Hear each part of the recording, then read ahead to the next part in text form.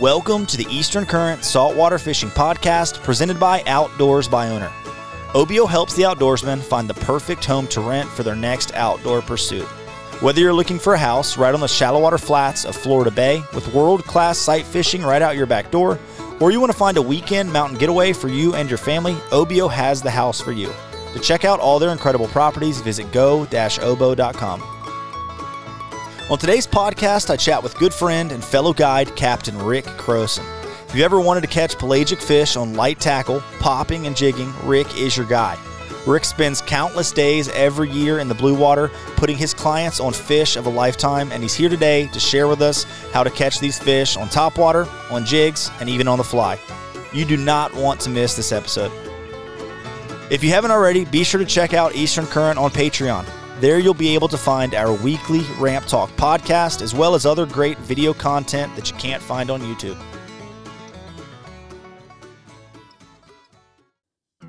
If I'm fishing a jig, you can bet it's going to be an iStrike Texas Eye.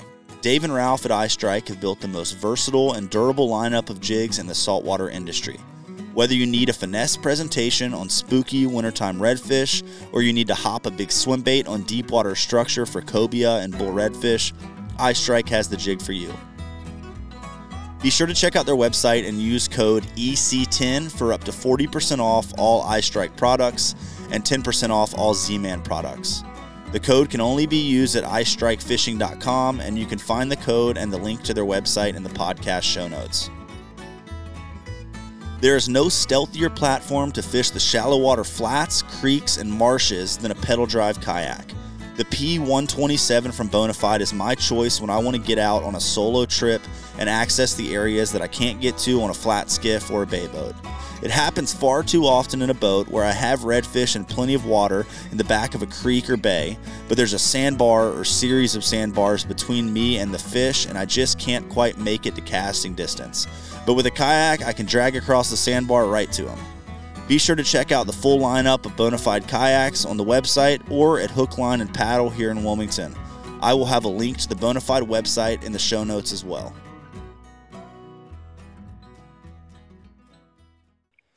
Rick, what's going on, man? Thanks for jumping on the podcast with me. Excited to chat today. Hey, thanks so much for having me. This is a real treat for me. Oh, for me as well. So, guys, Rick, I've known of Rick probably much longer than he's known of me. And one day I was at church and realized that he goes to my church. And I was like, oh, man, me and Rick one day we're going to be friends. And it's finally happened. Now we're buddies, and we just finished up a little Bible study together at church. But talked to him at church and talked to him over the phone and nailed down a date to hop on and do this podcast. So excited to chat with him about his world of light tackle fishing, popping, and jigging here in Wilmington. So again, man, thank you so much for hopping on. Excited to kind of pick your brain.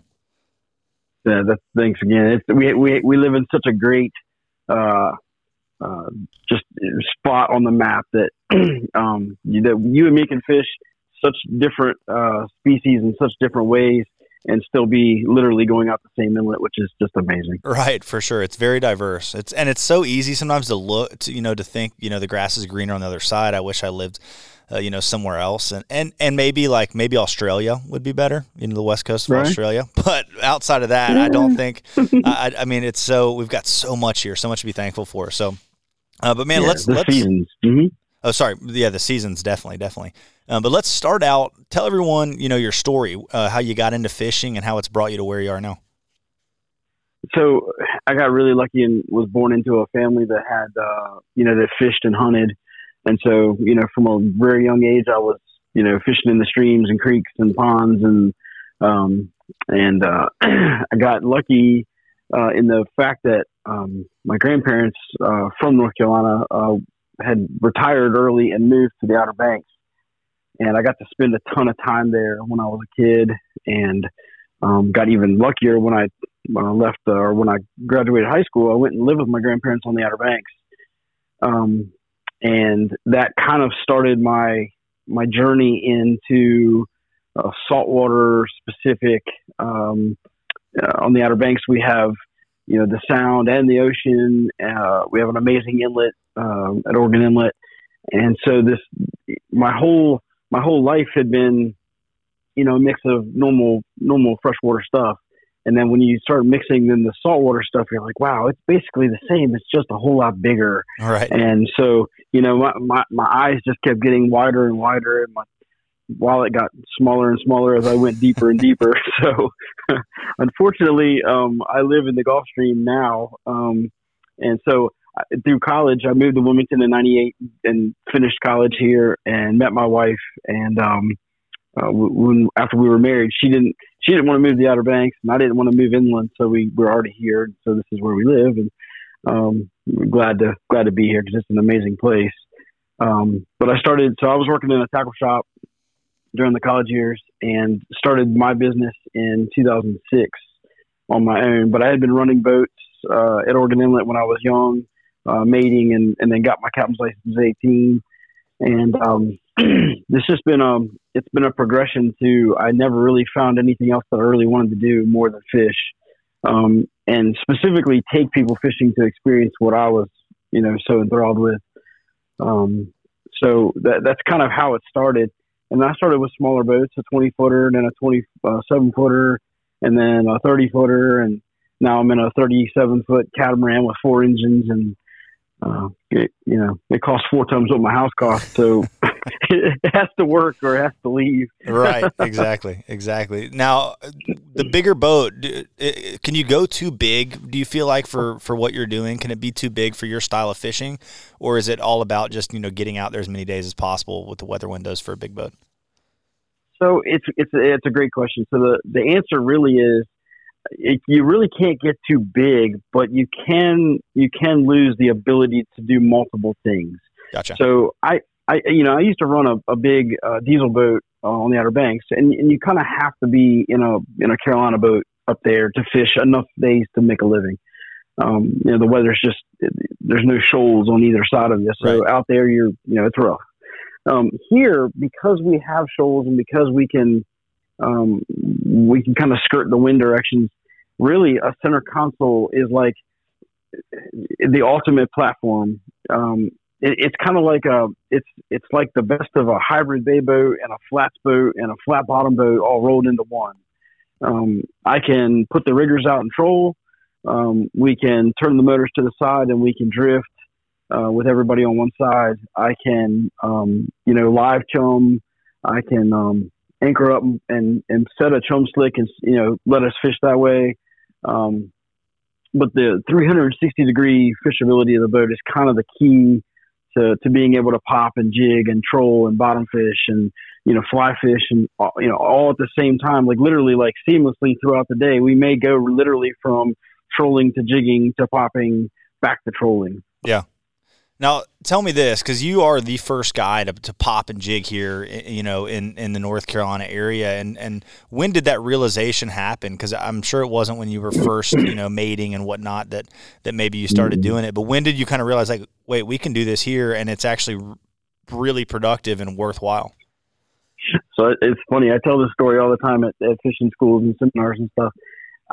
You can't be any more blessed than I am. Like this is the story of being like blessed and not knowing it until for a while. Okay, so in 2008, I got an email from a Japanese fishing group. I'm going to call it group. It wound up being a tackle company in Japan that made all kinds of high end jigging and popping stuff, and they happened to be, I was trying to get my business going. And one of the things we have here are amberjacks. We have lots and lots of amberjacks. Right. And most people here, lots and lots. Right.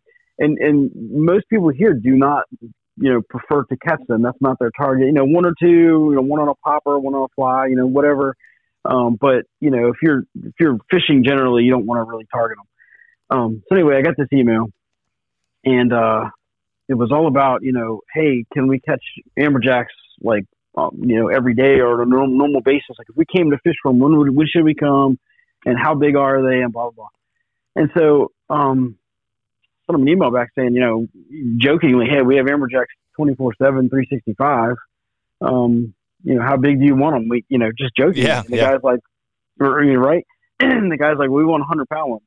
I was like, okay, well, okay. So, I've caught a bunch of big ones before, never really trying to, but everybody's had that, monster amberjack story, right? Right. So anyway, so through emails, I booked this charter, and they came for 7 days. It was 4 of them and a little film crew, and they spoke zero English. They came, and everything was through emails initially. When I picked them up at the airport, it was hand signals, and it was the base human experience to communicate without actually being able to communicate. Yeah. So we ride offshore the first day, and I took them to the break because they wanted the jig, and I knew they wanted big fish. I thought this is the best opportunity for me is to take them to the edge of the Gulf Stream and let them jig in 225 to 400 foot of water. And so we get out there, and first day, also I was in a much smaller boat, and I had beautiful weather for a whole week, so I got a real firsthand experiences. It was kind of nuts. That's awesome. So I would show up. So I trailered my boat at the time every day. I actually showed up to the boat ramp every day with nothing but the boat, some ice in the cooler, and waters, and that's it. They brought everything. Surreal. They brought everything: rods, reels, tackle. Literally, I did not have a piece of tackle on the boat. That's nice, especially when you're going to lose some to amberjacks. Well, yeah, at the time I had no idea what they were actually doing. I knew about jigging. We knew about, bottom jigging a little bit. Yeah. But I didn't really know about jigging. Gotcha. These guys brought rods and reels that were worth, $3,000-$4,000 a piece. Yeah. Insanity. So anyway, we were out offshore, and I had enough conversation going with one guy that, basically come to find out, these guys travel the world fishing for different species wherever the biggest of that species is.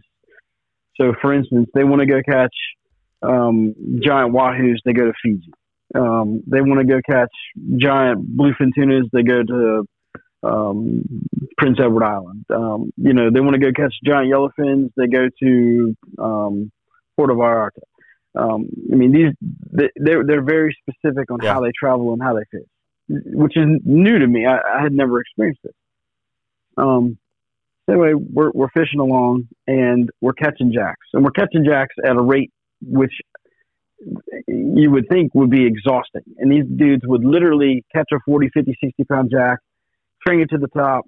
I'd grab it, take their picture. I'd throw the fish in the water, and their jig would beat the fish down as they were dropping the next time. These guys it was that fast. Yes, and they're all Japanese, official Japanese. So these dudes were 5'1" at best. Yeah, and as big around as my thumb. They had all kinds of. This tackle was amazing. I was in awe playing with their stuff, just touching it and looking at it. Yeah. But here's the crazy thing. So we're catching jacks. They're having a good time. We're getting some big bites now. We're starting to catch some fish in the 80s and 90s. And this dude sets the hook, and you can see the tail vibration through the rod tip that it's obviously a tuna fish. And so I'm like, okay. I'm looking at it, and I notice it's doing something different. And I'm like, okay. And he looks over at me and he goes, "Oh, Captain, oh, tuna." And I was like, awesome. So I got the gap, and I'm all excited. And he's like, no, what jack? And I was like, wow. The dude's upset that he has a tuna fish on. So straight up, how do you make that up? So the fish comes up, and I got this 60-pound yellowfin, and I'm trying to high five him, and he's like, hook, hook, take the hook out. And I'm like, okay. So nobody even looked over. Nobody was over there whatever. So I boxed the fish, and they went back to jigging. And about an hour later, a dude hooks up, and the line comes straight to the top, and the line starts smoking off to the side, and it comes around in a circle. And instantly, my mind went straight to Wahoo. I'm like, okay, that's a Wahoo for sure. And sure enough, fish does a bunch of circles. The guy's running around the boat, and I gaffed this. It was like a 78 or 79 pound Wahoo. A big one, big model. Yeah. And stick it, jerk it in the boat, and I'm like, I don't care how long you fish, a 70-pound Wahoo is awesome. Yeah. No emotion at all. Just get the hook back. Let me check my leaders. I think he had to retie his leaders. He was all mad at the fish because he was. So by the end of the day, we had caught gag groupers, red groupers, scamp groupers, pinkies. I forget the species. Yellowfins, blackfins, wahoo. I think we might have caught a mahi later on that day. And this is all day one, but they caught a bunch of jacks. So they were happy doing the jack thing.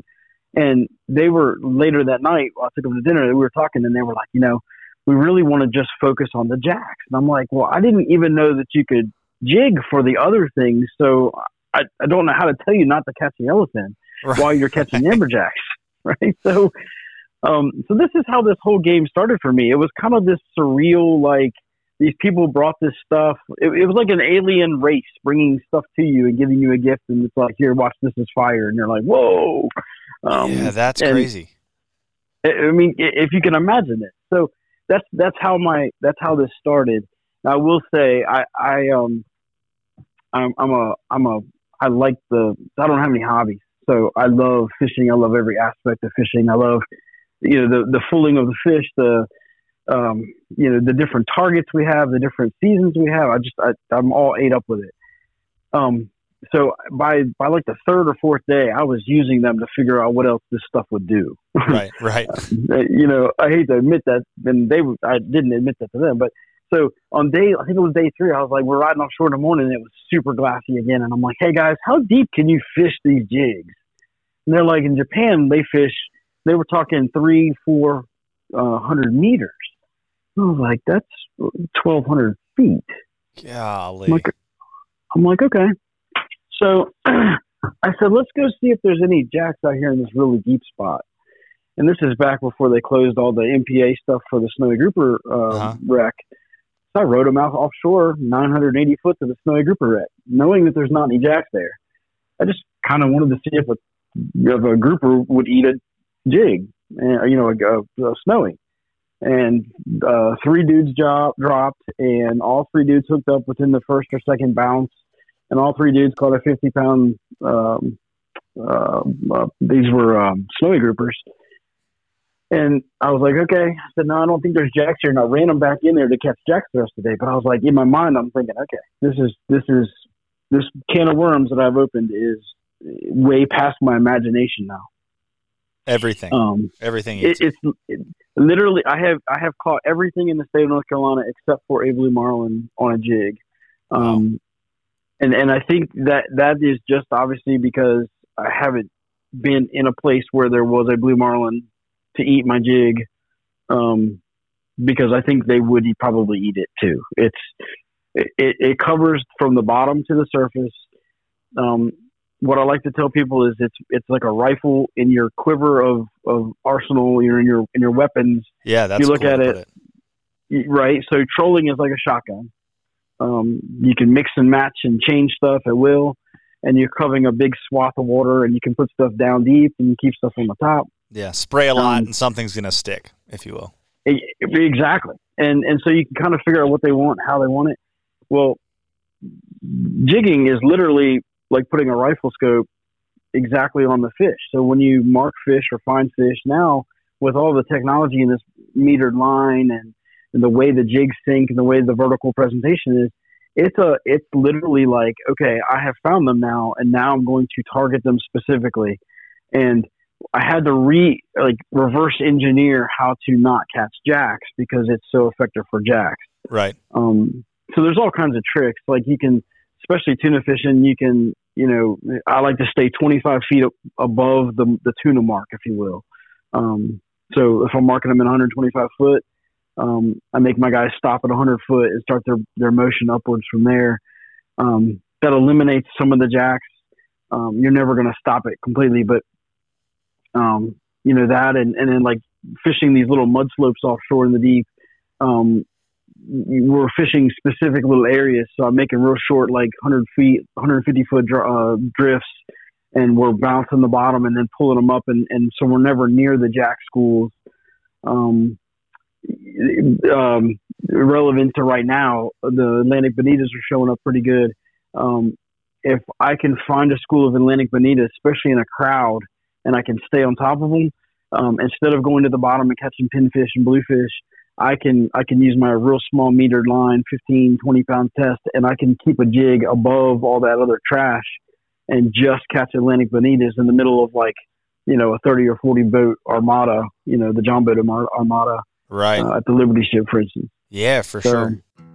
I've teamed up with Florida Fishing Products to outfit my guide service with their spinning reels, braided line, and fluorocarbon leader, and I'm looking forward to giving you some real-world feedback on their gear. I've been enjoying their Osprey CE for all my light tackle redfish and speckled trout, and Resolute for my beefier setups for big reds, cobia, tarpon, and jacks. I'm looking forward to helping further their mission to equip anglers to fish better, which couldn't align closer with our values here at Eastern Current. Be sure to check out their website, floridafishingproducts.com, or ask about them at your local tackle shop. Temple Fork Outfitters is the rod of choice for all of us here at Eastern Current. Whether we're fly fishing for shallow water redfish, sight casting to cobia from a tower, or dropping live pinfish to grouper in 100 feet of water, they have the rod for the job. Their customer service is unmatched by any rod company out there, and their rods can take the beating of everyday guide use without any issues. My favorite rod for redfish and speckled trout is their 7-foot medium-light tactical inshore spin rod. Be sure to check out their website, tforods.com.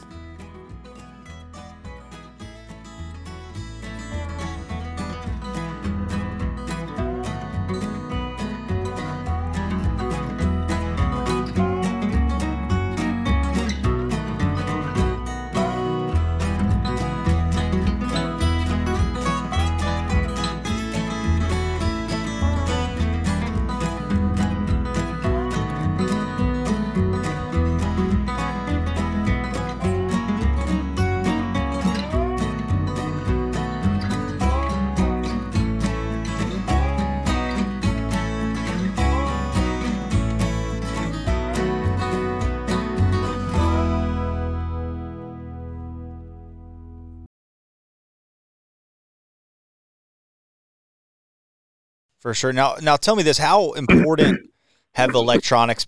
Did you immediately realize that it was an electronics game? You know, when you with the guys that you initially started jigging with, or was that something where you over time you're like, wow, the electronics? Because I just talking, I'm already realizing like, okay, he's using electronics a bunch. So how does that play into to the game? Yeah. So what happened is, so I did this Japanese jigging thing. It caught fire right away after this group went back and told everybody. So from 2008 to 2012, I basically ran 3/4 of my trips were Japanese tourists that came for 7 days at a time just to jig. Wow. Yeah. And what that allowed me to do was basically go find amberjacks. And then, like you're saying about the electronics, I got to study what everything looked like while I was going slow drifting across them. Yeah. And so I have all these pictures that I do in seminars, and it's amazing how small the difference is between a tuna mark and a jack mark versus like an African pompano mark versus like we have a mix of amberjacks, greater amberjacks, and then lesser amberjacks and other little jack species, and they all mark a little different. And so I got to do that. I got to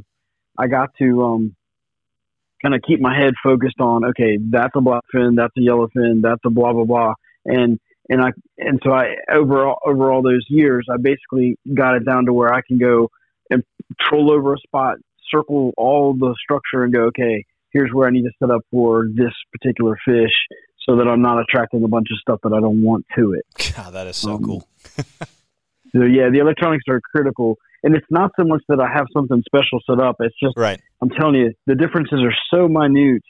And it's just countless hours. It's the countless hours that you've been able to look at it, drop a jig, you know, and be able to fact check it over and over and over again. Yeah, well, and it's funny too. So again, I don't have any hobbies. So I remember a couple of years in, I was like, you know what? I want to see what this stuff looks like. So I got a GoPro camera for Christmas, you know, when they first came out. Yeah. And said, you know what? I think what I can do is while these guys are jigging and I start marking, I'm going to take a GoPro camera down and drop it down, put a weight at the bottom, drop it down, and I'm using metered line on a jigging rod. And when I get to the exact place the tunas are, I'm going to clip a polyball to the line, and I'm just going to let it go, and I'm going to let the boat drift away like normal and let that polyball stay with the school. And so I kept doing these experiments where I would drop it and watch them.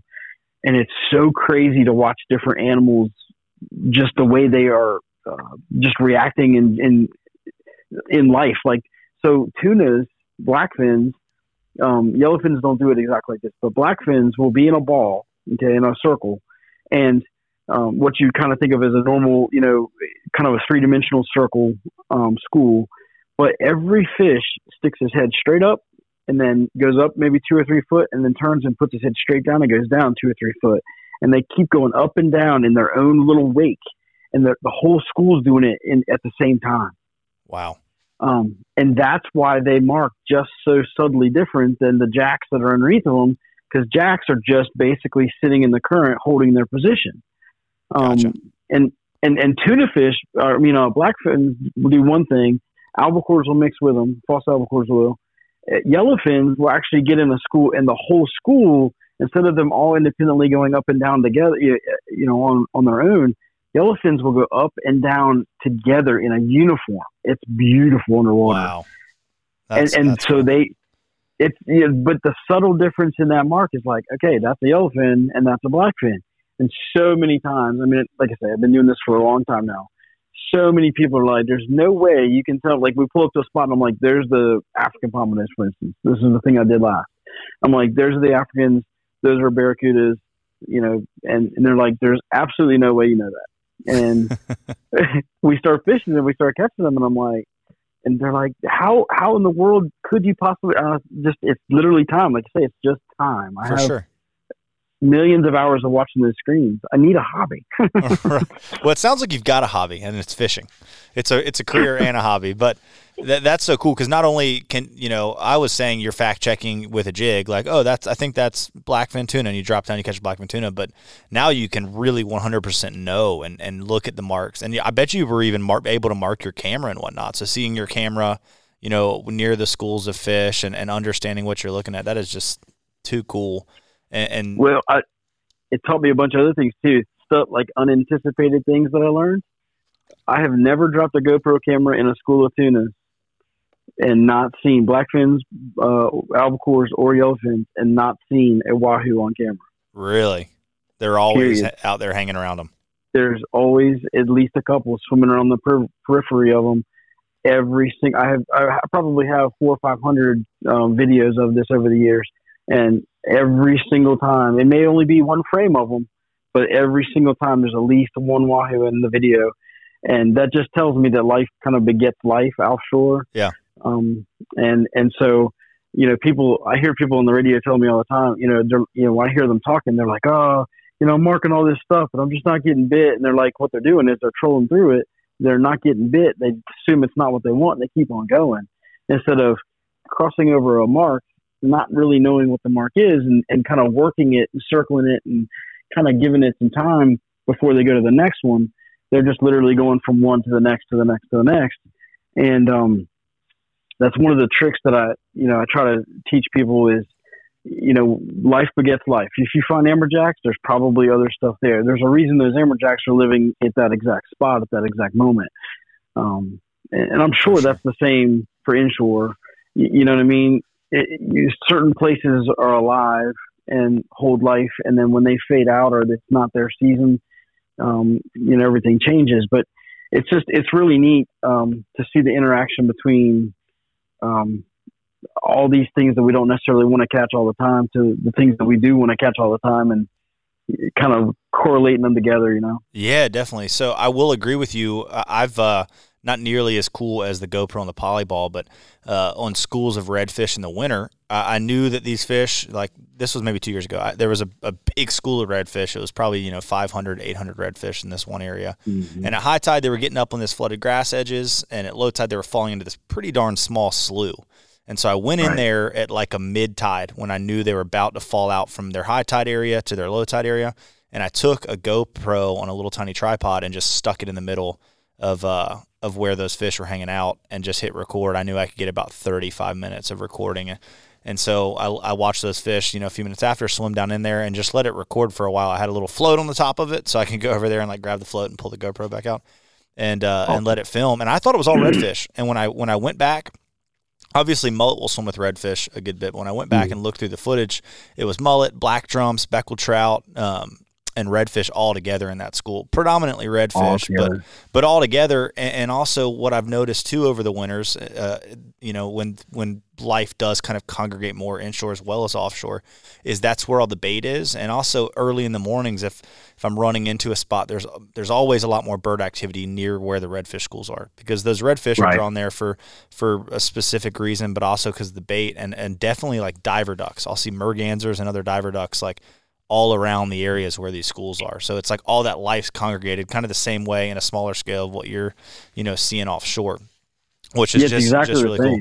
Mm-hmm. It is. Yeah, no, that's super cool. The video inshore has got to be just amazing to watch all those different fish swim so close together in the winter when they wouldn't necessarily do that the rest of the time. It is pretty funny, and it's cool to kind of see the different fish interact with the camera. Like the redfish are pretty curious and kind of come up, and the trout and black drum, they kind of like get near it and see it and kind of want to get away from it. Like the redfish are a little more spunky and like kind of courageous, if you will. But that's awesome. So when did this jigging turn into the popping? When did you realize that you could go throw topwaters? Because I know everyone, whether you're inshore or offshore fishermen, eat on the surface is about as exciting as it gets. When did that become, part of the routine? So pretty quickly, the guys that came to catch the jacks, they also wanted to go catch jacks on the reefs inshore, or near shore. And so catching them on poppers in there was pretty easy. I could never really get them to rise deeper than 150. I could never get them to rise up and eat. Every once in a while in 165, 170, I could get them to come up. But they would never stay up. They just never would do that. So near shore stuff, it was pretty much right away. And so, and near shore for you is different than maybe what I would call near shore. So what is your range near shore that you're talking? Near shore for me is say 20 to 45 miles. Sweet. Yeah. If I'm like, oh, we're going offshore today, I'm taking my bay boat, it's like 15 miles. Right. Well, that's smart because it's a bay boat. So 100%. That's smart. Yeah. So, popping really was, I had caught being from the Outer Banks. I had caught yellowfins on poppers. There was years, especially during the late part of the spring, when the yellowfins would get all stacked up and you'd see them airing out, but they would not eat a trolled lure.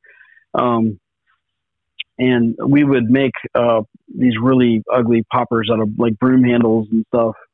And the mates would all walk to the front with a spinning rod. And back then it was basically a cobia spinning rod, like, a 30-pound spinning rod. Right.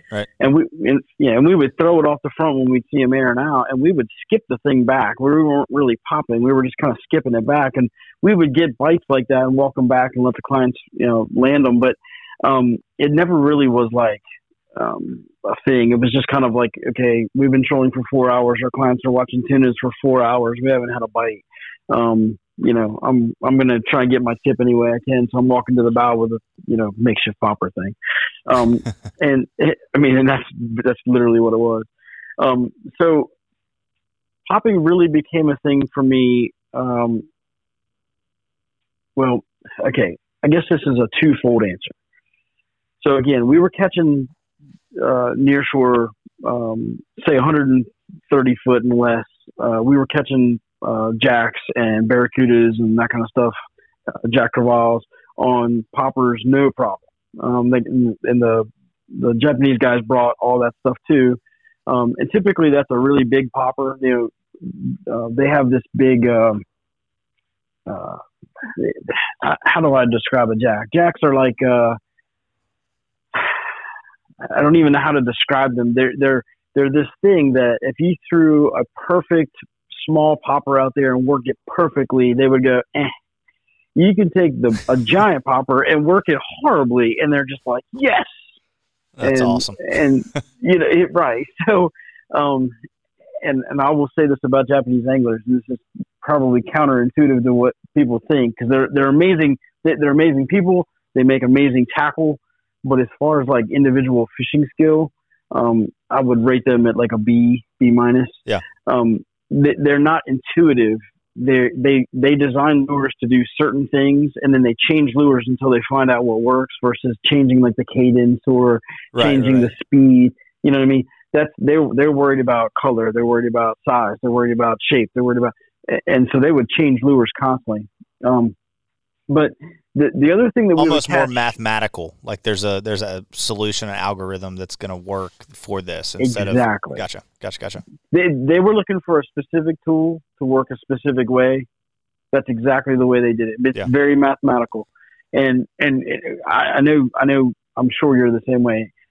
If I go somewhere and I'm throwing something and there's fish in the area, I can figure out how to change my way of doing it to eat that lure versus change lures 100 times. For sure.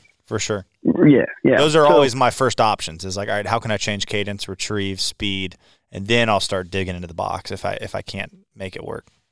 Right, and there may be a day when they're doing something that you have to change it up. But so the other thing we would catch a lot on poppers were bluefin tunas, and we call bluefin tunas primarily nearshore again.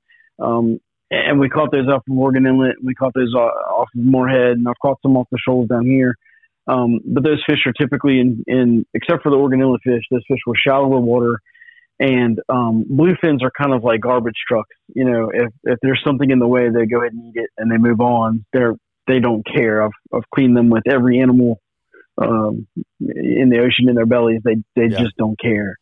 So we were catching those, but that, you know, again, you could use a big lure and make it splash any direction, fast flow, didn't matter, that they would eat it. Yeah. That wasn't the case offshore. I wasn't getting blackfins to eat it like that, and I wasn't getting yellowfins to eat it like that.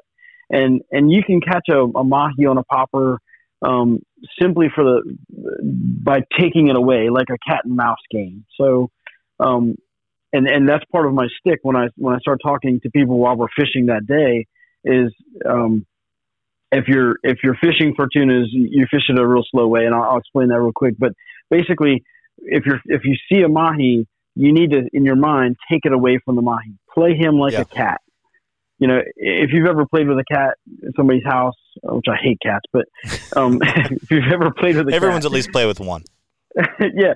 So you know, if you're all slow and try to pet them like a dog, they're like whatever. Right.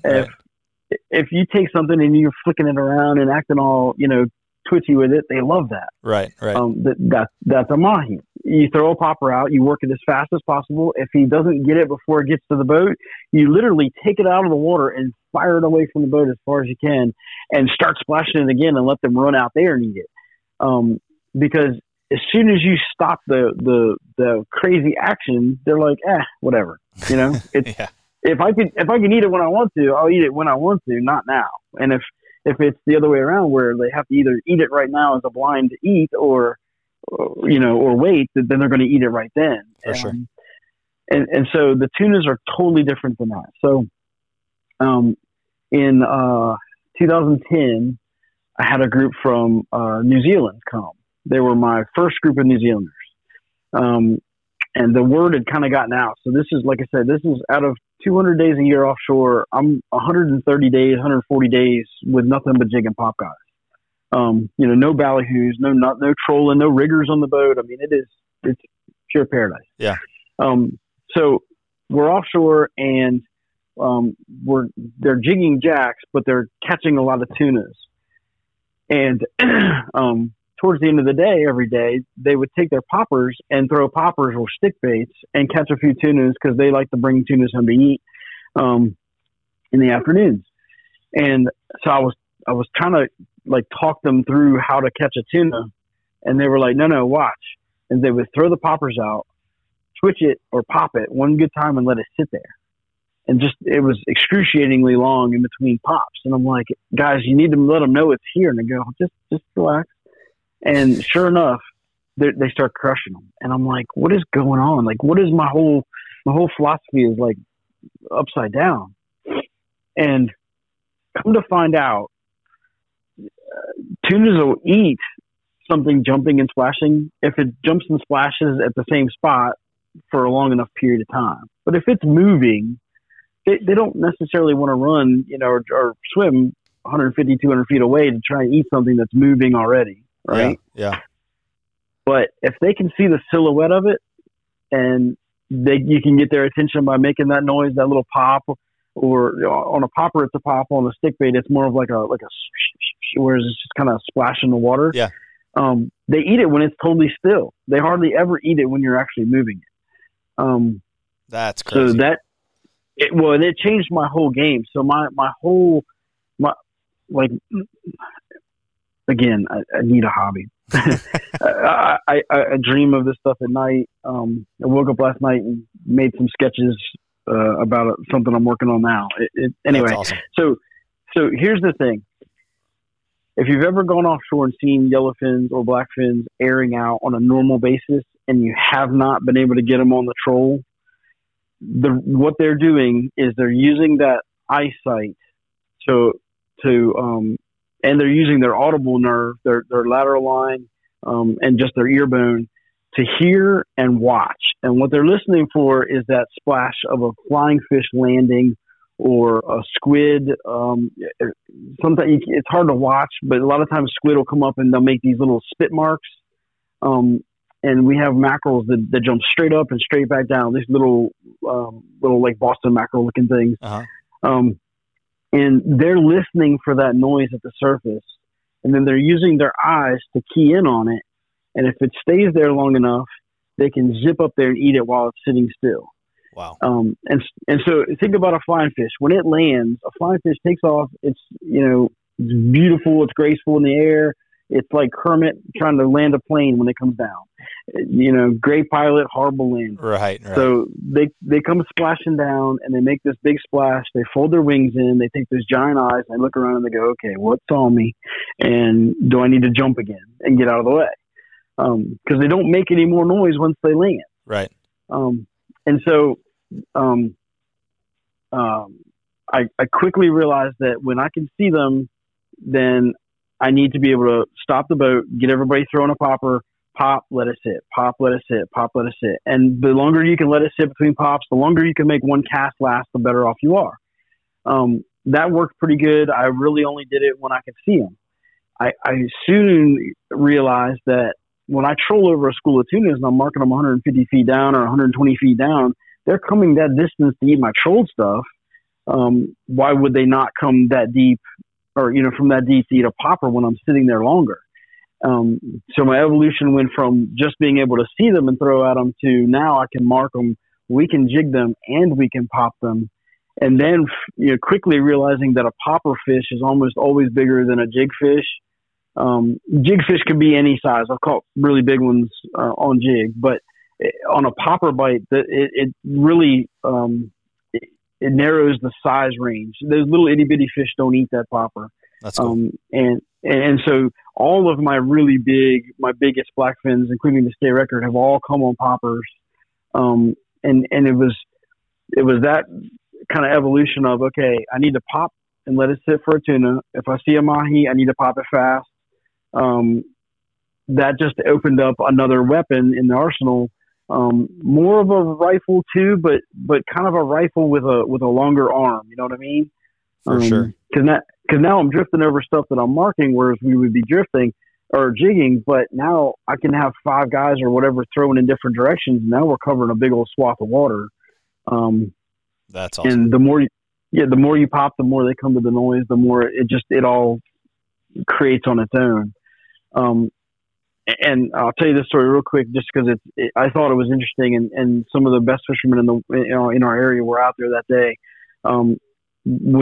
So I have a client who broke the state record blackfin tuna back in 2010 or 11. Anyway, we were offshore. We had marked the tunas. We had marked jacks. It was one of those slick, calm days, bluebird skies, and there was 7 or 8 of us out there fishing. I think there was 8 of us all together. At least that's the way they tell the story. Anyway, so So we're all fishing, we're all trolling. In the morning there was some mahis and stuff caught, but we really didn't catch anything jigging and popping at all except for jacks during the day. And I had marked this school of tunas over and over again. I knew there were tunas. And at 1 o'clock, I did not have a fish in the boat. We had released some jacks. And at 1:20, 1:30, something like that, the entire ocean erupted with blackfins jumping everywhere. And I mean, 360 awesome. As far as you could see, right? I mean, just unbelievable. And what had happened was, it sounds like the beginning of a movie. What had happened was, so as the day went along, this push of water came in that was full of flying fish. Okay.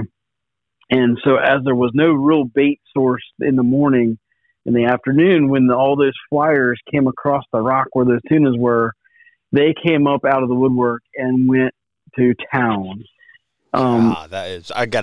Just imagine that's got to be one of the coolest things ever to see. It was incredible. And so I had 4 guys on the boat that had never popped or jigged. And I had one friend of mine who had jigged and popped quite a bit with me. I did not have a fish at 1 o'clock. At 1:30, they started biting. I quit at 4 because I was out of space in the boat. 53 blackfins, including the new state record, 40 pounds, 11 ounces. Most of the fish were 25 to 35 pounds. And if you know blackfins, 35-pounder is just insanely big. Huge, yeah. Yeah. And did not have a fish, like I said, at 1 o'clock. And of the other boats that were there around us trolling, none of them caught a single tuna. Wow. That is crazy. And that's the difference between a fish using its senses acutely to kill one bait fish. They were looking for nothing but flyers. They would come up, they would see or hear a flying fish take off. They were listening for the splash. When they hear the splash, they would run towards the splash, find the silhouette, and they were doing 2 things. When we'd see them in the air, they were either eating a flying fish that had just landed, like they would literally track it and chase it up and eat it as it was landing, or they were eating them right before they could actually take off. So they were sitting still, and you'd see them like start to take off, and they would just get blasted. That is crazy. And I noticed really quickly that as I'd pull up to make a drift, because we're drifting this whole time, so I'd pull up to make a drift, we wouldn't get a bite the first cast or so, because the wake and the noise off the boat had to go away before they could hear the poppers. And so it was interesting. Like, as I started realizing that, I was like, okay, I want to be up here another couple hundred yards. I would run for a while. Now I would stop and idle in and then turn the boat and let them fish. And we start getting bites right away again. But it's this fishery we have, like I say, we are so blessed to have all these different species, but to be able to include all these different tactics now, it makes my existence in the Gulf Stream fun again, right? So right. I'm not just rigging baits and trolling, and it's same old. It's got to be. I've never caught a tarpon on a fly, but I would imagine it's like, you can catch a tarpon a million ways on bait, or a million times on bait, and then get one fly bite, and you're like, okay. Yeah, exactly. And I think what's so cool about what you found is just a large amount of diversity in the way to target fish, which, just as a guide or someone who does something day in and day out, it keeps it interesting for you. And that's kind of how I am inshore. Is there's a lot of guys that just bait fish or just fly fish or just throw spin rods, light tackle, but I like to do a good mixture of all. Not only does it help me book more trips because I'm a little more open to a larger pool of clients, but it keeps it interesting. One day I'm going to go catch V-Reds on bait, and then the next day we're going to go pull an edge and sight fish redfish that are tailing in the grass, and it just keeps it interesting. It keeps it and the light tackle side of things, like what you're doing, there's just always those questions you have in your head of like, will this work? I wonder what this will do. Like, is this the key that I need to open up this whole new world? And that's what keeps me going. And new areas too. I mean, especially with coastal North Carolina, there's a lot of stuff that's that is pretty untouched when it comes to, how I fish inshore. And I would say the same for yourself, probably areas where you're like, I wonder what this would look like. No one's done this here. I need to go figure that out. And that's what drives me, man. I want to learn and figure out new stuff, new areas that people haven't messed with. And it's kind of intriguing. I'm just now getting into like the soft plastic realm, which I think is going to be a whole new can of worms offshore. Yeah. I mean, so it's exciting. And plus we're also using tackle, all different size tackles. So like we use jig rods from 20 pound test up to 130. And we use popping rods from like say 50 class up to 130 class. Again, I'm catching everything all the way from like my largest fish on a popper was a 121 inch bluefin, weighed just under 850. So I mean, sky's the limit as far as like the ability of the tackle, and then it puts a lot of it on the angler, and the way these things are designed and the way they perform, being like parabolic jigging rods versus just standard spinning rods.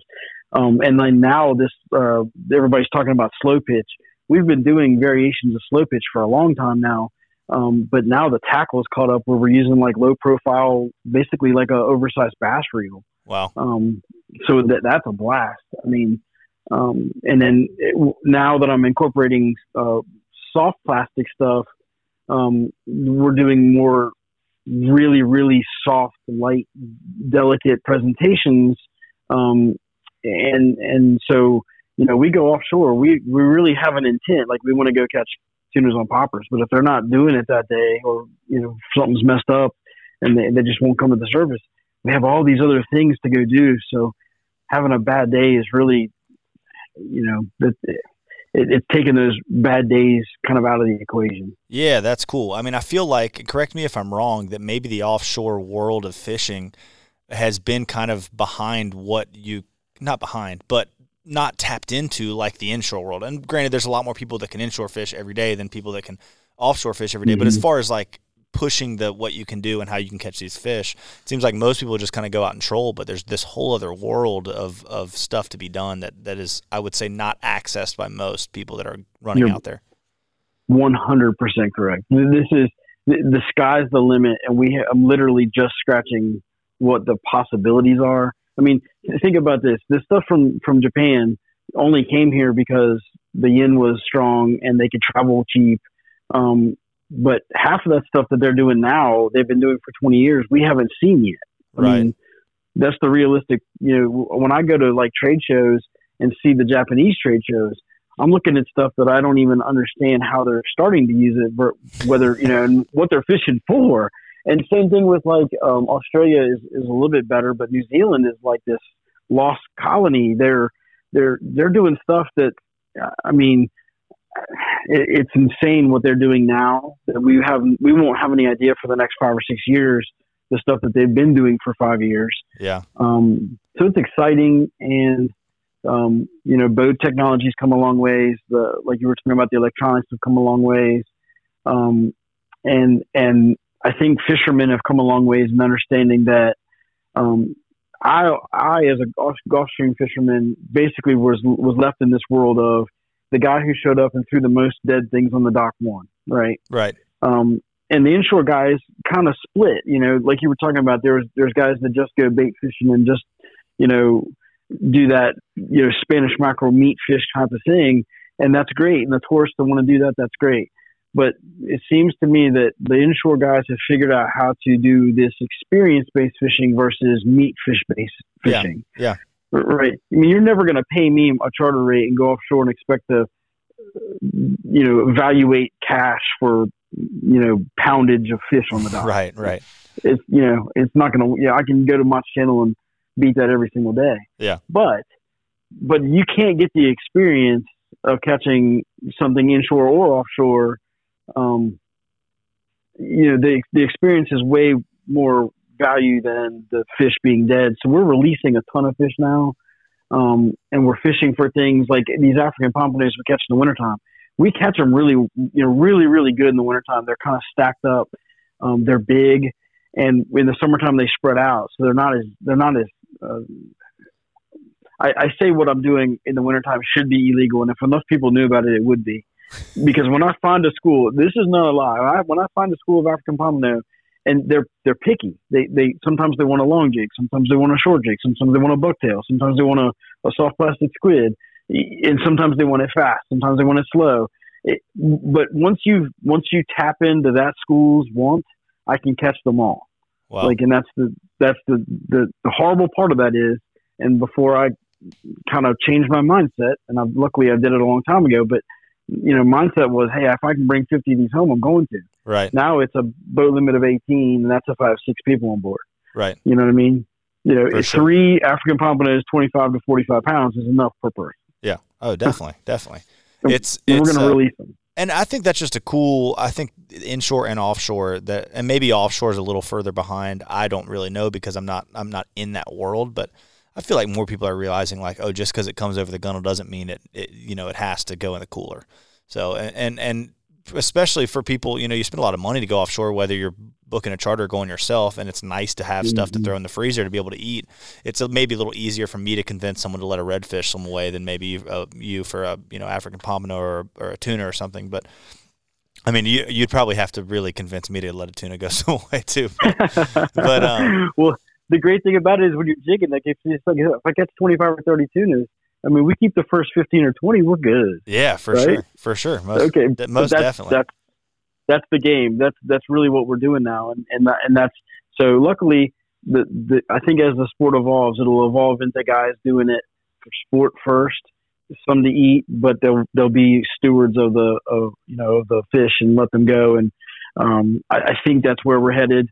I really feel like the inshore guys kind of paved the way to that being a real thing versus, I mean, like I say, on the Outer Banks, I fished many days where the fleet goes offshore and the first boat to their limit, their 18 fish boat limit of yellowfins, the first one boat back to the dock won. Right. Like that was, and now we fish the full day, and if we've caught a bunch of different things, a bunch of different ways, everybody's happy versus, throwing meat on the dock. And the end goal is a good experience. A great experience in the outdoors is what we're selling now, and what we're seeing the value of. And I think with getting into all these different techie styles of fishing and baits and all this Japanese style, even in the bass world, look at the bass world, all these new, like a lot of the guys that are winning these big tournaments are fishing Japanese baits. I mean, they're ahead of us as far as technology goes. Yeah, for sure. And so I think the more you can geek out about how you're catching them and the style of how you're fishing, and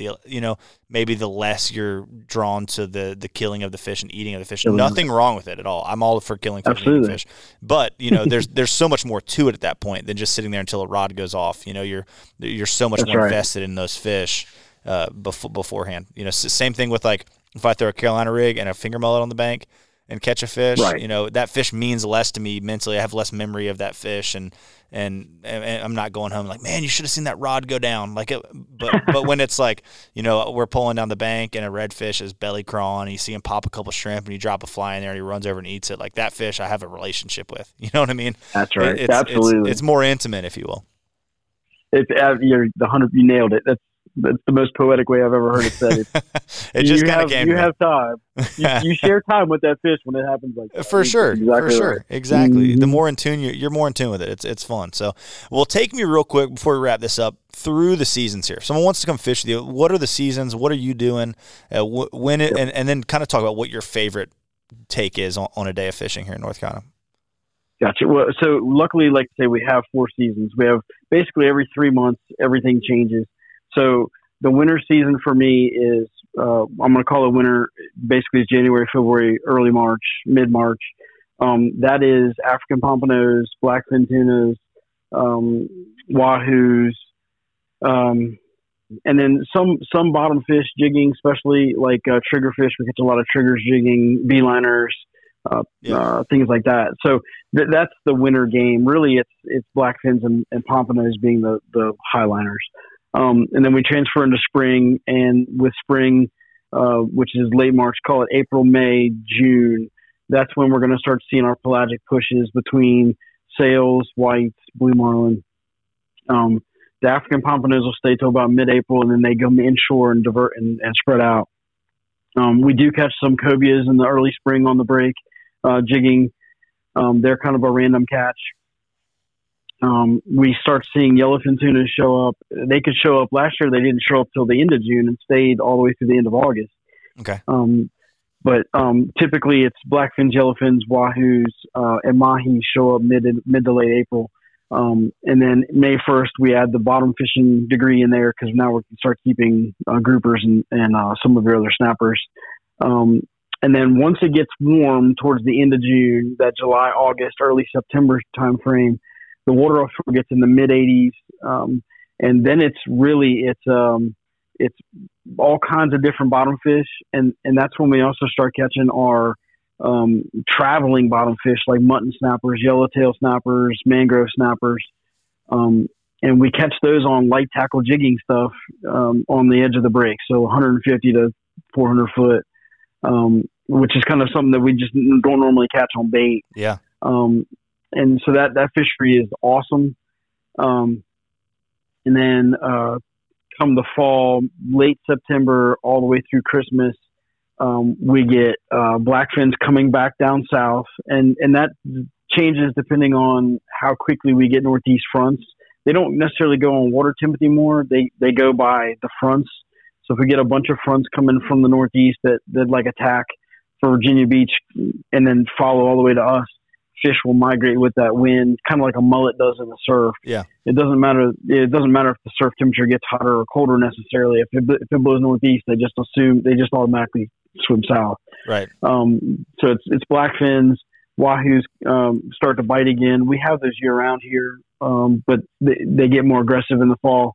We have the greatest sailfish bite in the entire universe here in November, late October, November, and December. And sometimes it lasts all the way into January, mid-January. But late November and December, if you're trolling for wahoos, any given day you could expect 5 to 12 or more shots at a sailfish per day. Wow.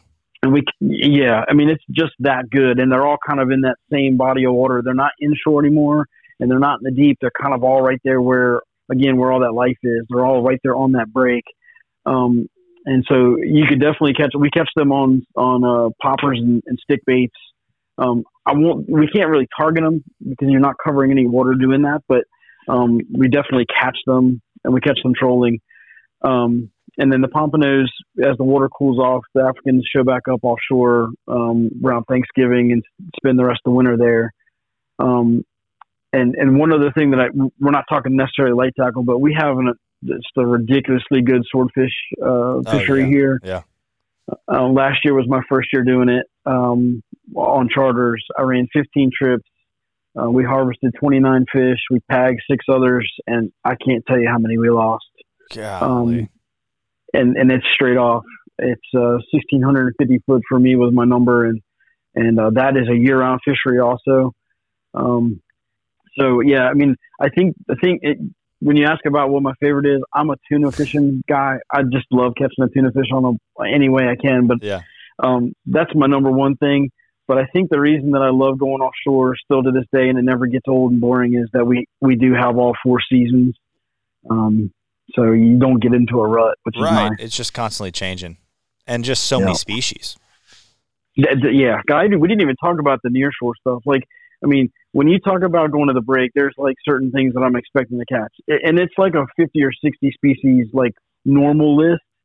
Once you get inshore, especially in the mid late spring to late fall, that stuff in there is crazy. Like, I mean, we just the number of things you can jig and pop inshore that nobody does is untapped. And give us a list of a few. I'm curious of what fish you are talking about for the nearshore. So nearshore stuff, like especially if you go towards the tower, I have seen multiple permit days out there where you could definitely get into permits. Jack Crevalle, all your other normal jacks, Cero mackerels, Spanish mackerels. So last year I think I had 11 or 12 Spanish mackerels over 10 pounds. Golly, that's awesome. I mean, these things are like, as big as they get, kind of, Oh, yeah. You think it's a small king mackerel when you hook into it? Yeah, and that's what we were fishing for. We weren't really targeting them necessarily. And then all of your bottom species, all of your grunts and sea bass and pinkies and jolt heads and white bone porgies, and the list is silly once you actually start fishing. Like I remember running a trip last year for the Wilmington men's group, and it was like the week before grouper season started. So it was kind of, late spring, not really summer yet. And I was like, guys, we can't keep any groupers, but you want to go bottom fishing? And they're like, yes. So we stayed in like 90 to, I think we got to 102 foot or something is the deepest. And we had like 17 species of fish, and everybody took home like, I don't know, like 100 pounds of clean meat. Golly.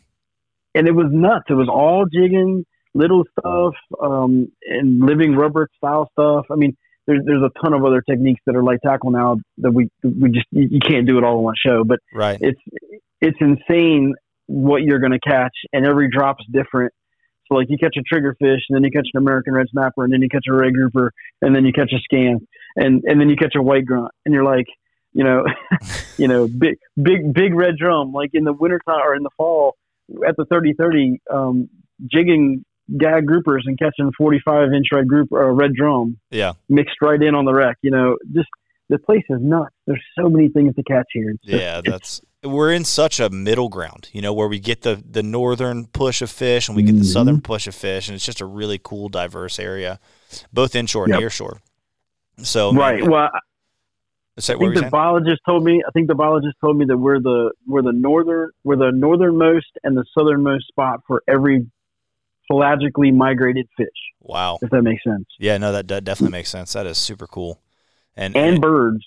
And birds. Yeah. We have a huge diversity of birds. I mean, some summers, and honestly, the past 2 summers, I haven't seen many, but I would say 3 summers ago, down in the lower Cape Fear, there was tons of roseate spoonbills and just really, really cool to see. And we're the very northern reach of where those birds go. And right. Just kind of cool to be able to see the different fish and the different birds seasonally. But man, what a cool podcast. I'm like so intrigued. It's not my world, and it's something I can't wait to get out there with you one day and do some of this style of fishing. I've been offshore and done a lot of trolling and whatnot, but really what you do is so cool and intriguing to me. And well, I can't wait to see what you do with a fly that I'm not doing, because the fly fishing aspect, I think there are days when that would work better than traditional lures. And I can't wait to get you offshore just so you can teach me how to do some of these, really intimate things. I just think it's going to be, there's a whole lot more to learn. Let's put it that way. Yeah, for sure. I think so as well. And man, it is cool. I mean, talk about like ultimate finesse. Not that flies always has to be finesse, but you really can get a really simple, delicate presentation with the fly rod, which is really cool. So we'll hopefully some to come. Maybe we'll get out there and do some film and catch. You were saying one time something about maybe being able to catch an African pompano on a fly rod, and I think that would be awesome. I think so. Yep. That would be super cool. But man, I'm going to link all of your stuff in the show notes. But before we hop off here, tell people how they can get up with you, how they can reach you if they want to book a trip. Sure. It's Living Waters Guide Service. The website is livingwatersguidenc.com. My cell phone, 910-620-7709. And I take texts better than I take calls just because of my schedule. One of the reasons that you and me hadn't met earlier in our careers, because I leave a little earlier than you and I get home a little later than you. Right. So we just don't cross paths real well. But yeah, shoot me a text, and if I can help anybody, who's interested in getting into this stuff, a lot of this was, I was just very, very blessed to be part of it. So I don't hold back. If you want to know something, I'm happy to help you get involved in this fishery. Yeah, that's super cool, man. Well, thank you so much, Rick. Super stoked to get this podcast out. And as always, guys, thanks for listening. Rick, I'll see you at church probably next. Sounds great. All right. Have a good one, buddy. All right, guys. Thanks. Bye. If you're anything like me, you like a clean boat. That's why I've chosen to partner with Carolina First Mate out of South Carolina. Carolina First Mate is a family-owned business that provides environmentally friendly boat cleaning alternatives. My 2 favorite products are their hole cleaner that doesn't harm your trailer and their boat wash. Be sure to use code EC15 for 15% off your online purchase. If you're interested in checking out all their products, you can find a link to their website in the podcast show notes.